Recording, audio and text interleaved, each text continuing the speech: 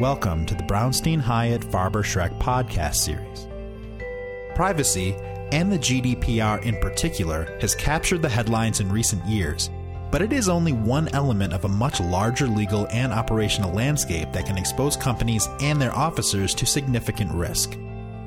Sereff and Erin Eiselein discuss some of the often overlooked information security issues that companies should be focusing on to ensure compliance and minimize risk in this dynamic landscape. Thank you for tuning into our podcast entitled Not Another GDPR Primer: Information Security and Privacy Issues That Should Be Keeping You Up at Night, but Probably Aren't. My name is Erin Eiselein, and with me is my colleague, Guy Sereff. We are attorneys here at Brownstein who practice in the areas of privacy law and data security. The genesis of this podcast came from the fact that we've noticed that CLEs in this area tend to focus on the privacy side of this issue and not the security side. Ironically, we've also noticed that the vast majority of breaches and hacks arise on the security side, and mostly from poor security hygiene.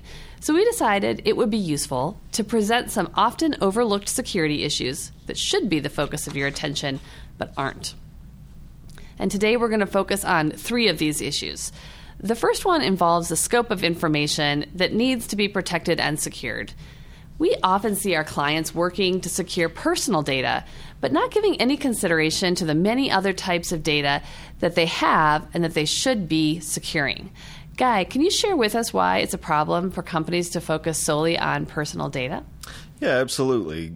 Personal data is, of course, the thing that is topic of mind, right? With the things that hit the news. That's the things that people get excited about. But companies have so much more information. They have trade secrets. They have confidential information that if it gets out, it's worse for the company than if personal data got out.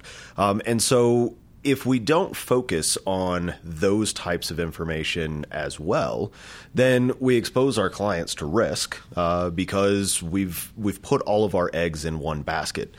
And the bad guys know this too. We see information security breaches that are not always targeted at personal data.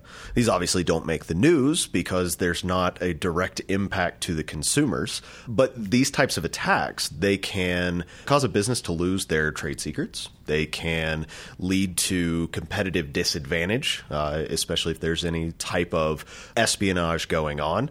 Or it could simply be bad actors want to use your platform for something else. We've seen breaches where the target was never personal data. It was just the fact to get control of a website and take over a website. And so if you're not focusing on those types of issues, it's an outstanding liability that you have. And we saw some of that recently with hackers going after different schools. They realized schools are quite vulnerable to cyber attacks because they lack the financial resources really to invest in cybersecurity. In fact, educational institutions received more malicious emails than any other sector in the first quarter of 2019. And they're not seeking protected health information or personal information. They're realizing there's value in holding the system for ransom, and they're trying to extract payment. In April, Louisiana actually declared a statewide emergency in response to ransomware attacks on 3 school districts. And this allowed the state to use state resources to provide cyber assistance to help these districts. Schools in New York and Arizona were closed on the first day of school because of these attacks. And here in Colorado, there was an attack on a university in August. We think that the hack most likely came from outside of the United States, and it completely shut down their IT system for over 2 months. Smartphones, devices were all being inundated with viruses and phishing emails, and it's been incredibly time-consuming and disruptive to that university's operations for a 2-month period, which is just a substantial amount of time to have your whole IT system down. And now I think they're going after cities. Right, exactly. So attackers look for soft targets, and once soft targets wise up and harden, they move on to the next softest target. And those next softest targets recently have been municipalities.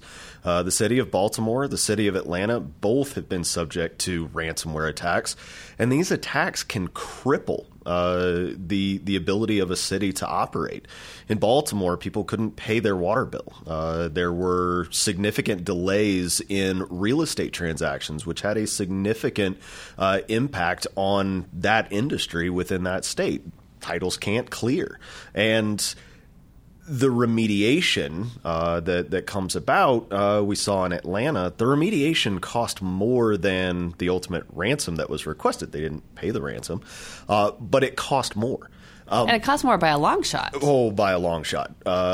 Several X multiplier for Atlanta. But where Atlanta is now hopefully set up, if things are done correctly, is they begin to protect themselves. But a big lesson learned that I think may be lost in the shuffle with Atlanta and with Baltimore is, yes, the current incident has been remedied. But a key thing that Atlanta, Baltimore, companies can do is to start to prepare for these new types of attacks, these ransomware attacks.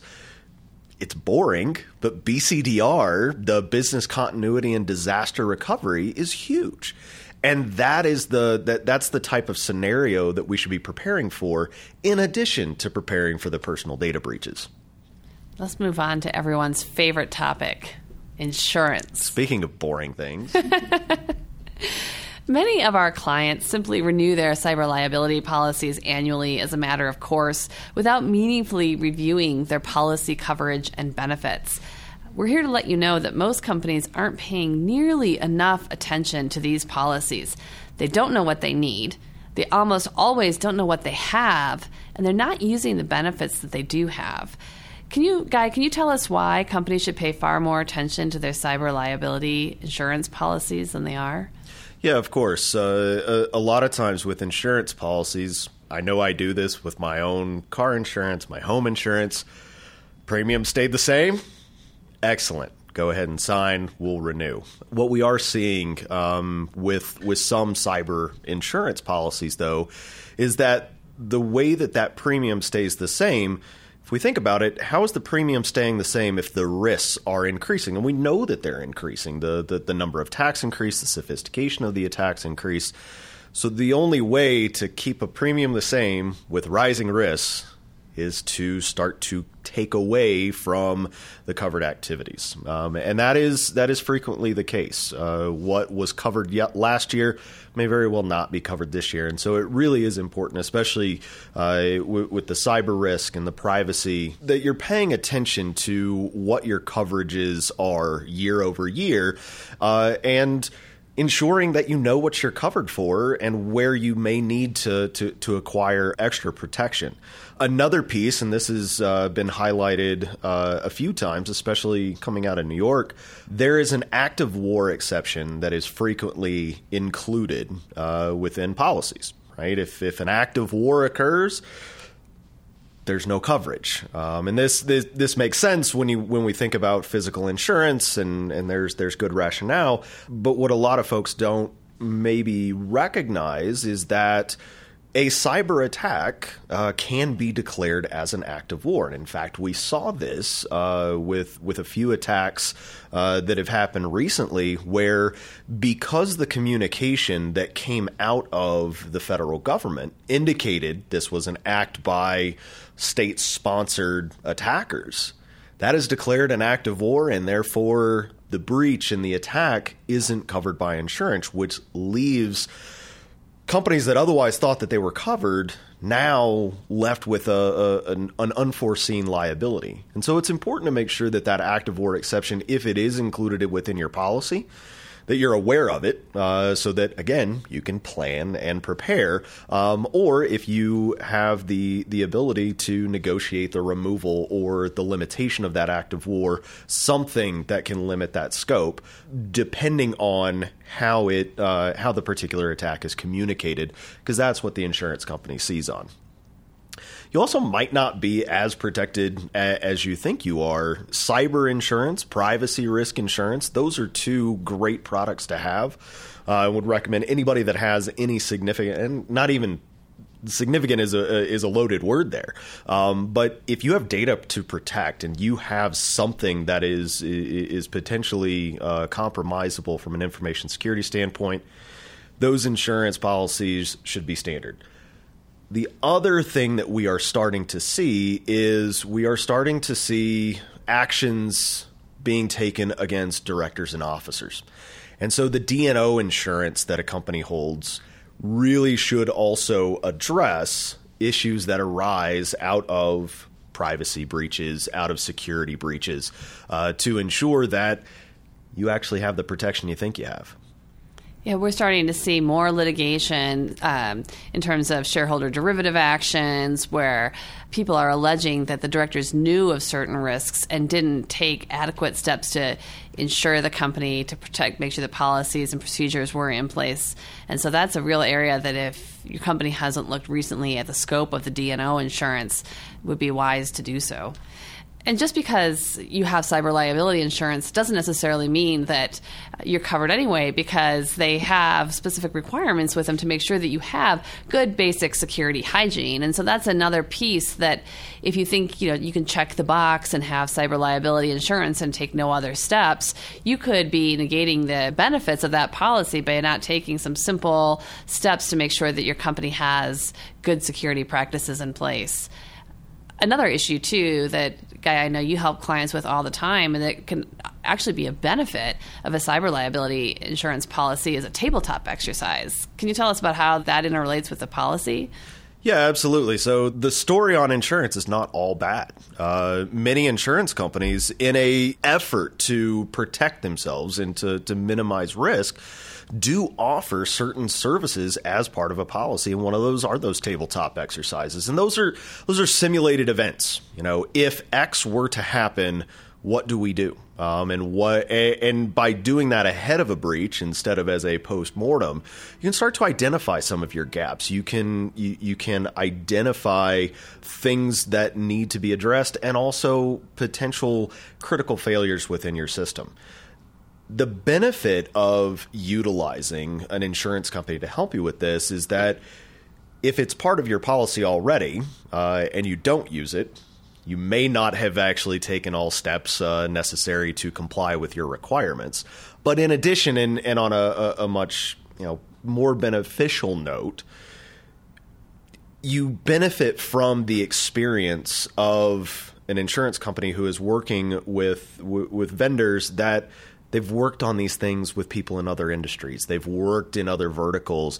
They know other situations that could arise that because of your particular industry, you don't know about. And so there's a huge benefit to taking advantage of some of those additional programs. So the third area we see that clients have more risk than they could imagine is with the way in which their internal reporting structures are organized. The good news is we're seeing companies moving away from the old school practice of designating the person who drew the short straw as the privacy officer or the security officer, or often both, irrespective of their qualifications to perform that role.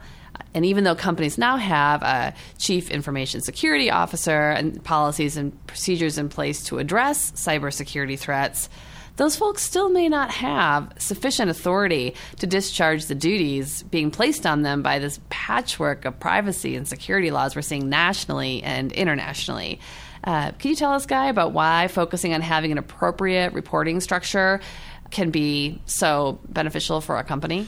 Yeah, absolutely. The CISOs of the world, they are there to provide the security, but oftentimes they can get buried. And the issue that often arises is when a CISO or a chief privacy officer or one of these tangential compliance and security related functions comes in, they're not the authority that determines bonuses. They're not the authority that determines schedules. They don't determine priorities from a business standpoint. And so oftentimes, if there is not the appropriate level of authority granted or apparent, their initiatives can sometimes fall to the bottom. But as we see relatively frequently, the activities and the initiatives that these people undertake are critical to success, and they are critical to mitigating and minimizing risk that arises from one of the biggest risks that businesses face these days.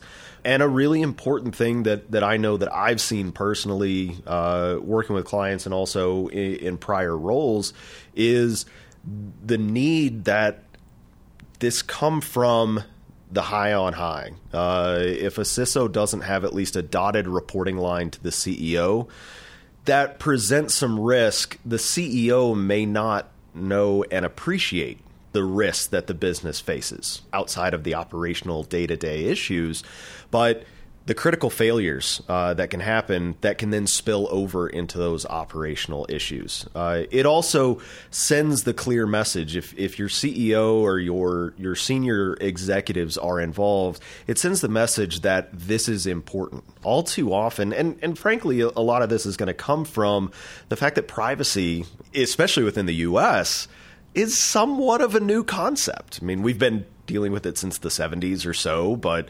it is still within the corporate structures. This is a new concept, and information security is, it's starting to enter the common parlance, but it's not the day-to-day like other things that businesses do that employees are going to be aware of and employees are going to take to heart.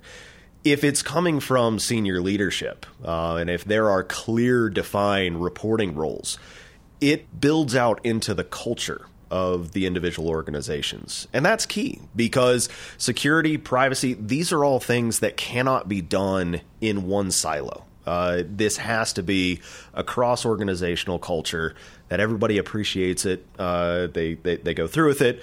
I know in our own firm, we're going through this now with increasing security and learning, the different things that we do. This affects every type of organization that's out there. And so those reporting structures are also critical because that allows for the right things to bubble up to the right people. And we're seeing a scenario play out right now in New York where that didn't happen. This is, of course, the reason why donuts may cost more in the coming future. Dunkin' Donuts. Late September, early October, the New York AG filed suit against Dunkin' Donuts arising out of a fairly significant data breach. And this breach wound up impacting consumer-related accounts within Dunkin' Donuts. And one of the key issues in the complaint, and of course this is still at the complaint stage, we're taking all of this on its face, but the items in the complaint do raise some key issues as far as reporting. If a reporting structure is in place, it would be easy to say, and it's complied with, of course.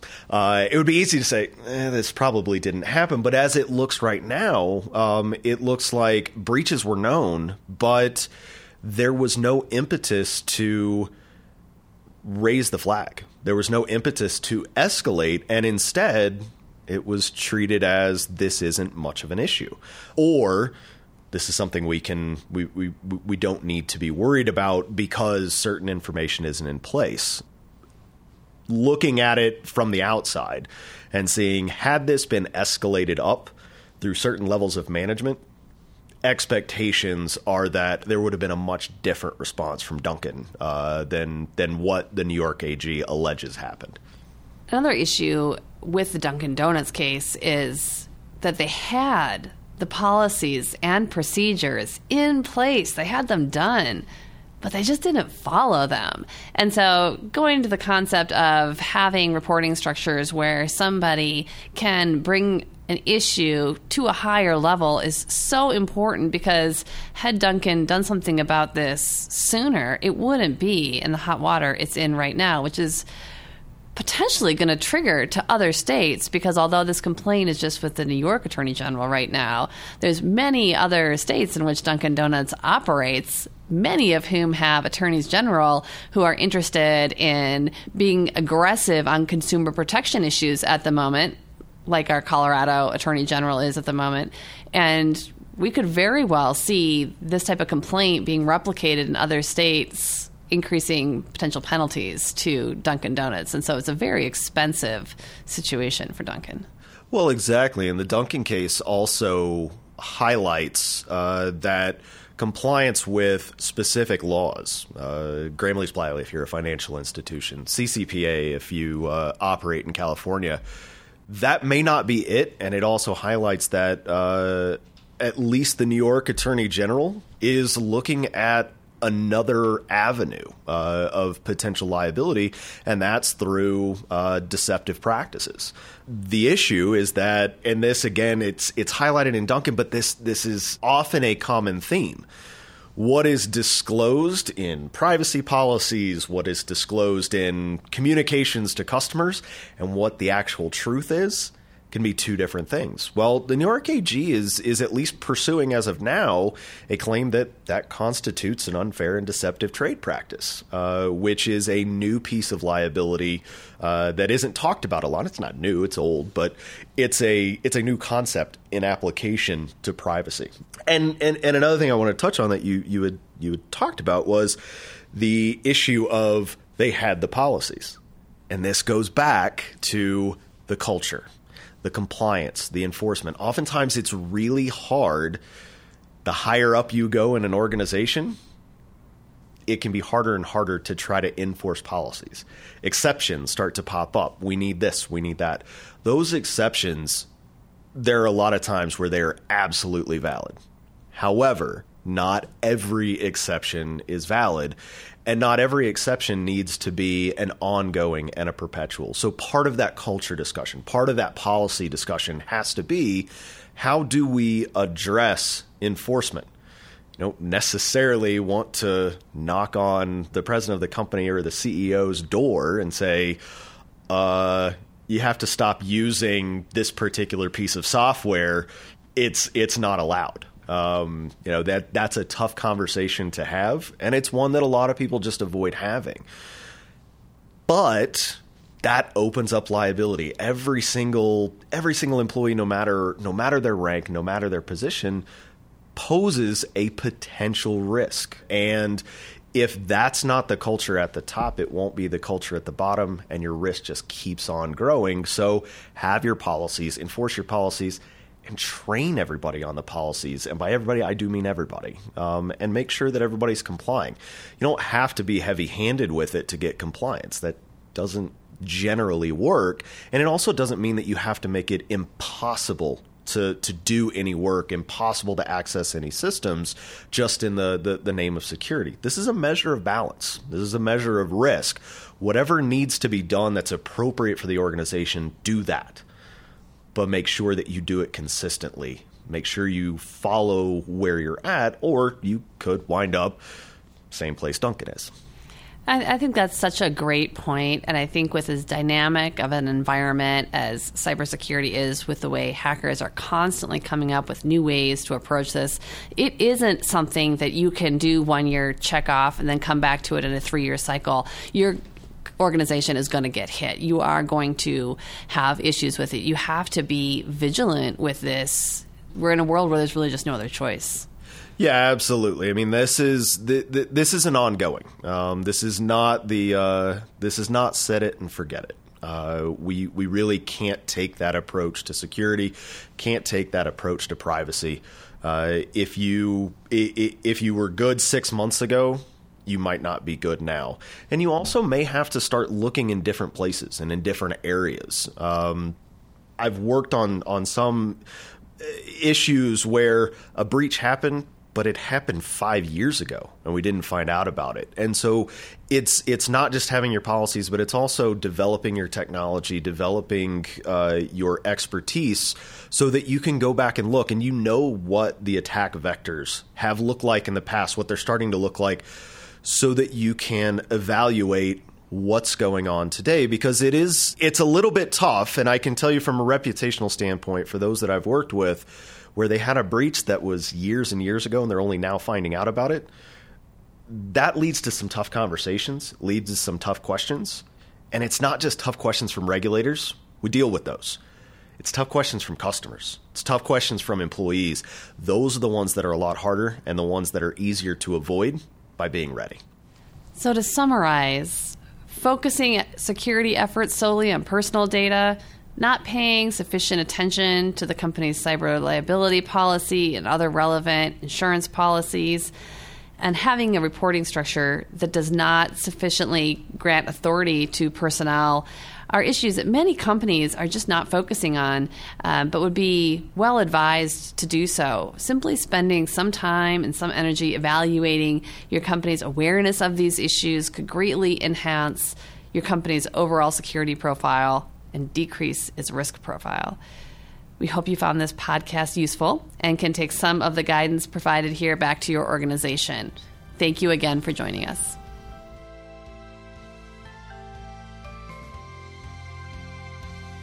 Thank you for listening to the Brownstein Hyatt Farber-Schreck podcast series.